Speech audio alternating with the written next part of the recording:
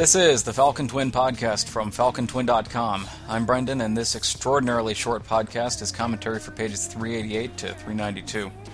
Page 388, Into the Wild Grey Yonder, so this is the wrap-up page that I wasn't able to talk about on the last podcast, and as I said on that podcast, there's really not a lot to talk about. So Evan basically says that yes, they have got a lead on Breas and Prath, and now they have to go because the Durad already know about it. You may be wondering how Evan knows that they know about it, which you will find out soon enough, and that they are going to be leaving as soon as possible. And there's this little moment where Tresca just looks back at Mika and nothing is said, and Evan realizes that there's something going on. He doesn't care, he doesn't want to deal with it, so he just tells them, deal with it yourselves, it's really not my problem, and that they're leaving. And Tresca puts the cap on that scene by basically just shutting down Mika entirely, just saying that he doesn't want really anything much to do with her at all anymore. Page 389, Where There's Smoke. This is one last beautiful page that I wanted to do before I basically end the strip in hell. And I know that Joe and Chris Brudlas gave me shit for changing the environments so quickly, but ultimately I didn't really have a lot of story left to tell between Near Tendra and what's going to happen in the next scene. Well, I didn't have any story to tell between it, so there was no reason to have some big long travel thing. There was nothing that really needed exposing or anything like that, so it was time to just get a move on with it. And also it was a good opportunity to just get out of the damn snow, because I'd really done nearly 100 pages, I guess, in the snow, and it was really, I'd had enough of it. So this was an opportunity to have a nice colorful page that was sort of pleasant, and them sort of walking off into the sunset, I guess sort of prematurely, since there's still more story left, but this is kind of in a way the walking off into the sunset page for this comic. And you can see that Tresca and Mika are walking on opposite sides of Evan and Annika, and both of them have their arms crossed for two reasons. One, because it's kind of cold there. The idea is that they've come down from the mountains, but it's still a little chilly where they are, so they've kind of folding their arms across their chest to keep a little warmer. But also because they're sort of uncomfortable and kind of standoffish right now.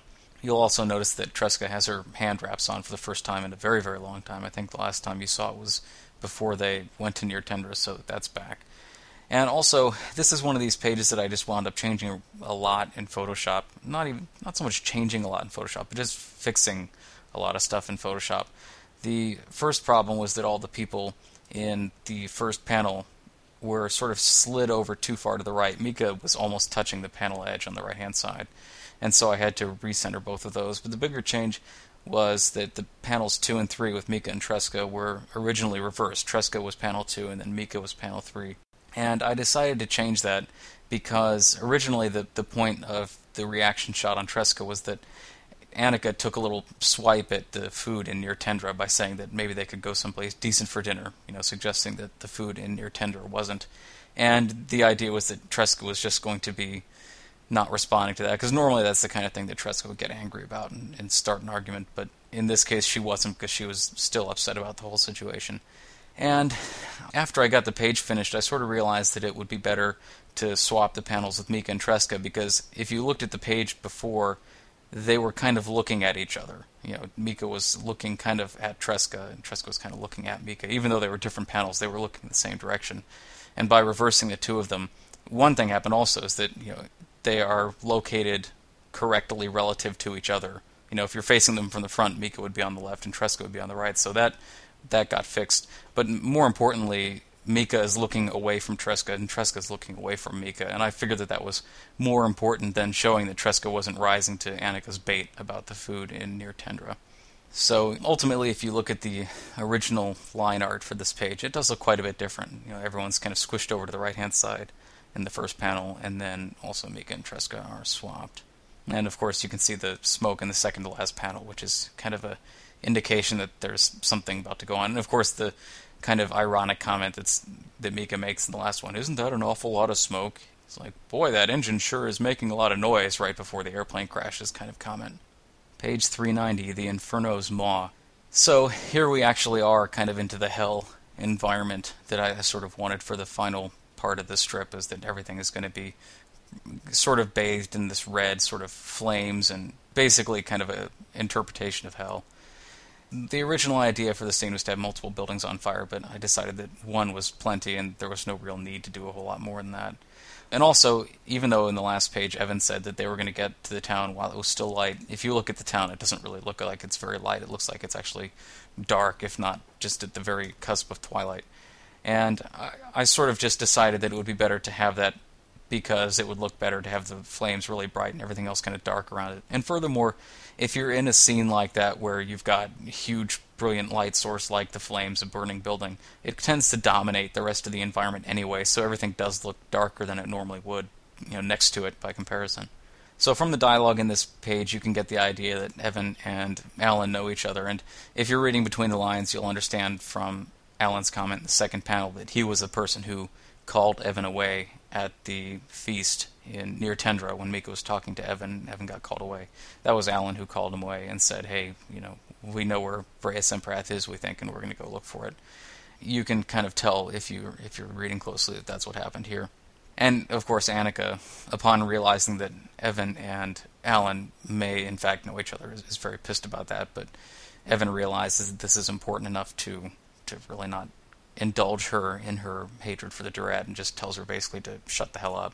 Which, in a way, is also kind of a snarky comment on Annika's position in the strip, which is basically she's been such a minor character, and she wasn't intended to be, but all the important stuff with Annika was supposed to happen after the prologue, and as it stands now, there's not going to be an after the prologue, so Annika has kind of wound up being this other character that kind of tags along with them, but doesn't really have any role in the story. And so Evan telling her to shut up is also kind of a little comment on that. And of course, Alan also recognizes Annika. In addition, she of course recognizes him because he's dressed like a Durad, but he recognizes her, of course, because it's his job. He's supposed to know her, and also, of course, the bounty and everything like that. So he knows who she is.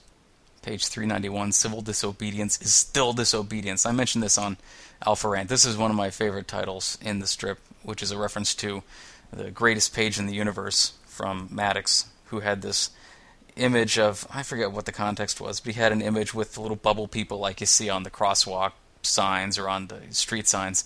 And one of the bubble people was a pregnant woman on her knees holding her hands over her head. And standing next to her was a police officer with a big baton held up high, getting ready to hit her with it. And above it said, Civil Disobedience.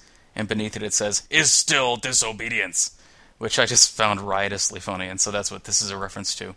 In reference to Sydney basically deciding that she was going to go mental on these people, even though they hadn't, they weren't even necessarily stonewalling her. They probably didn't actually know what she was looking for. But, she expected people to tell her immediately where this thing was, and they couldn't do it, so she decided she was going to take it out on them. There's good interaction, I think, between Evan and Alan in this page. You can tell that there's, kind of a relationship between them. It's really not explored at all in any depth, but you can tell that there's something going on, that they know each other, and there's a relationship that's been around for a while. Alan is obviously somewhat bothered by what's going on, and he's in this position where he's kind of conflicted. On the one hand, he wants to do his duty and be loyal to his commanding officer, but on the other hand, she does these things that deeply disturb him, which you can also see in the scene where they're sitting on the cliff watching Mika kill all the Durad. Alan's really bothered by that, but he doesn't want to directly contradict Sydney, not only because she'd probably kill him, but also just because he wants to do the right thing, as far as he wants to do his job, And of course, the relationship between Evan and Alan is an interesting one, but I won't have time to expand on it in the comic. In panel 3, you can see Mika starting to enter in on the right of the page, while Evan and Alan are having this little sort of chat about what's going on and getting reoriented. Mika's coming in. She doesn't really give a crap about any of this and just wants to know where Sydney is. And I really like the moment between Evan and Alan where Alan says, for what it's worth, he didn't, the suggestion being that he didn't, burn down the buildings or kill anyone or do anything like that, because he values Evan's opinion, doesn't want Evan to think that he's some kind of evil guy. And, and Evan has faith in his friend and says, yeah, I know you didn't, man. So anyways, Mika demands to know where Sydney is, and then, of course, it turns out she's in the orphanage, which is, it's a super cliche thing to do, but on the other hand, I don't really care at this point. I mean, it was as good a building as any, and besides, if Sydney was going to really try to mess with the people of this town, she probably would go after the kids, so I guess an orphanage is as good a building as any.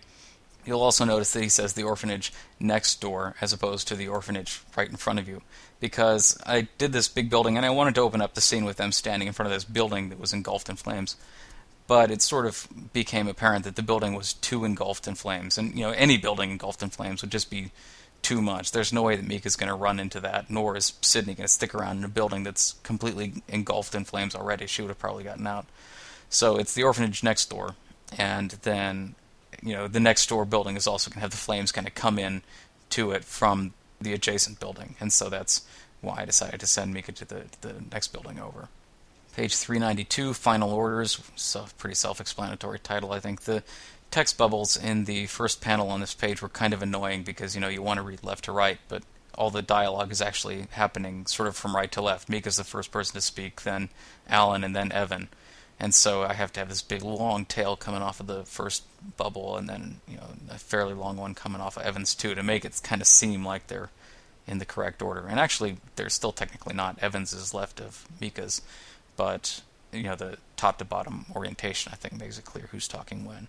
Alan's reaction is pretty good here. I mean, you can tell that he's kind of he snaps very quickly at the suggestion that Mika can go in and deal with Sydney. And Mika also does have a good point in the second panel about that being why Evan brought Mika along, was to fight Sydney. I mean, that was literally the exact reason that he did bring her along, even though when it came right down to it, he hesitated not only near Mara, but also here when Mika says she's going to go fight Sydney. Evan says, well, wait a second, hang on. But Mika makes a good point that, well, that is why he brought her along. And it's one of the few times she actually does that, too. I mean, it's not often that Mika's making points that are kind of impossible to argue with.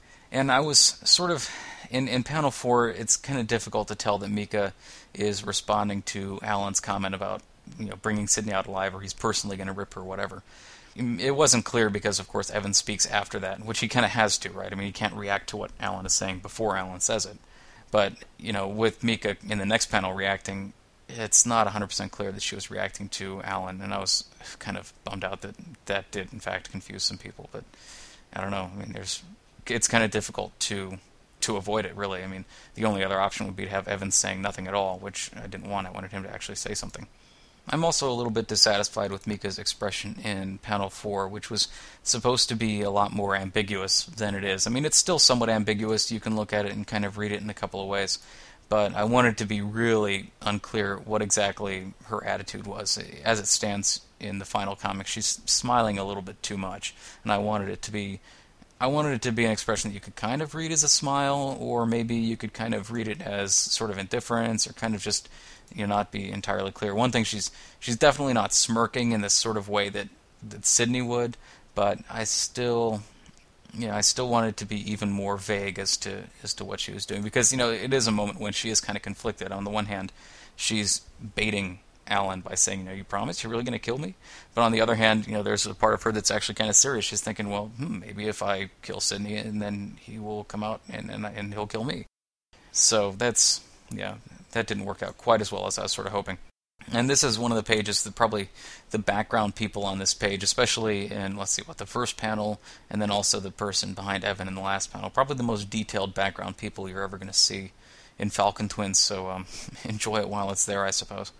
And as within the last podcast, there's still one more page in this scene that needs to be done, but I got a podcast that I got to post up in about 2 hours, and I don't have the page because I did the holiday page instead. So I'm going to cover that on the next podcast. And finally tonight, the aforementioned holiday page, which is actually, I think, one of the first pages, maybe not, is one of the few one-off pages that actually has a title besides just holiday whatever, or Halloween whatever. And I think the title, again, kind of explains itself. Brent, before I did the page, was suggesting that I should have, Brent from Virgin Worlds, suggested that I should have Tresca in some kind of skimpy elf outfit or something, but wasn't really in the mood for a happy Christmas image because it's not exactly the happiest holiday season I've ever had, especially with my sort of ambivalent feelings about Falcon Twin. As it's kind of wrapping up, my ambivalent feelings towards the fact that it is going to be wrapped up, and also the state in which it is as a finished product. So I wasn't really in the mood for a happy Christmas image, because I'm never really all that happy anyway, especially around the holidays. So I wasn't really sure how to do Mika in this page, because I wanted it to be possible to see her expression, but my original sort of mental picture of it was going to be looking from inside out towards the snow through a window. And the problem with that was that, if I did that, then you'd only be able to see Mika really in silhouette, so you wouldn't have been able to see her face. And I was thinking maybe I could convey her feelings, from behind just by body language, but I really didn't think that I was going to be able to pull that off. So ultimately, I wound up doing this, which I kind of thought of at the last minute, that I could actually just do it from outside looking in. And that way you'd still be able to see the snow, you'd still be able to see Mika inside sort of holding herself and crying, almost shaking because she's crying so hard.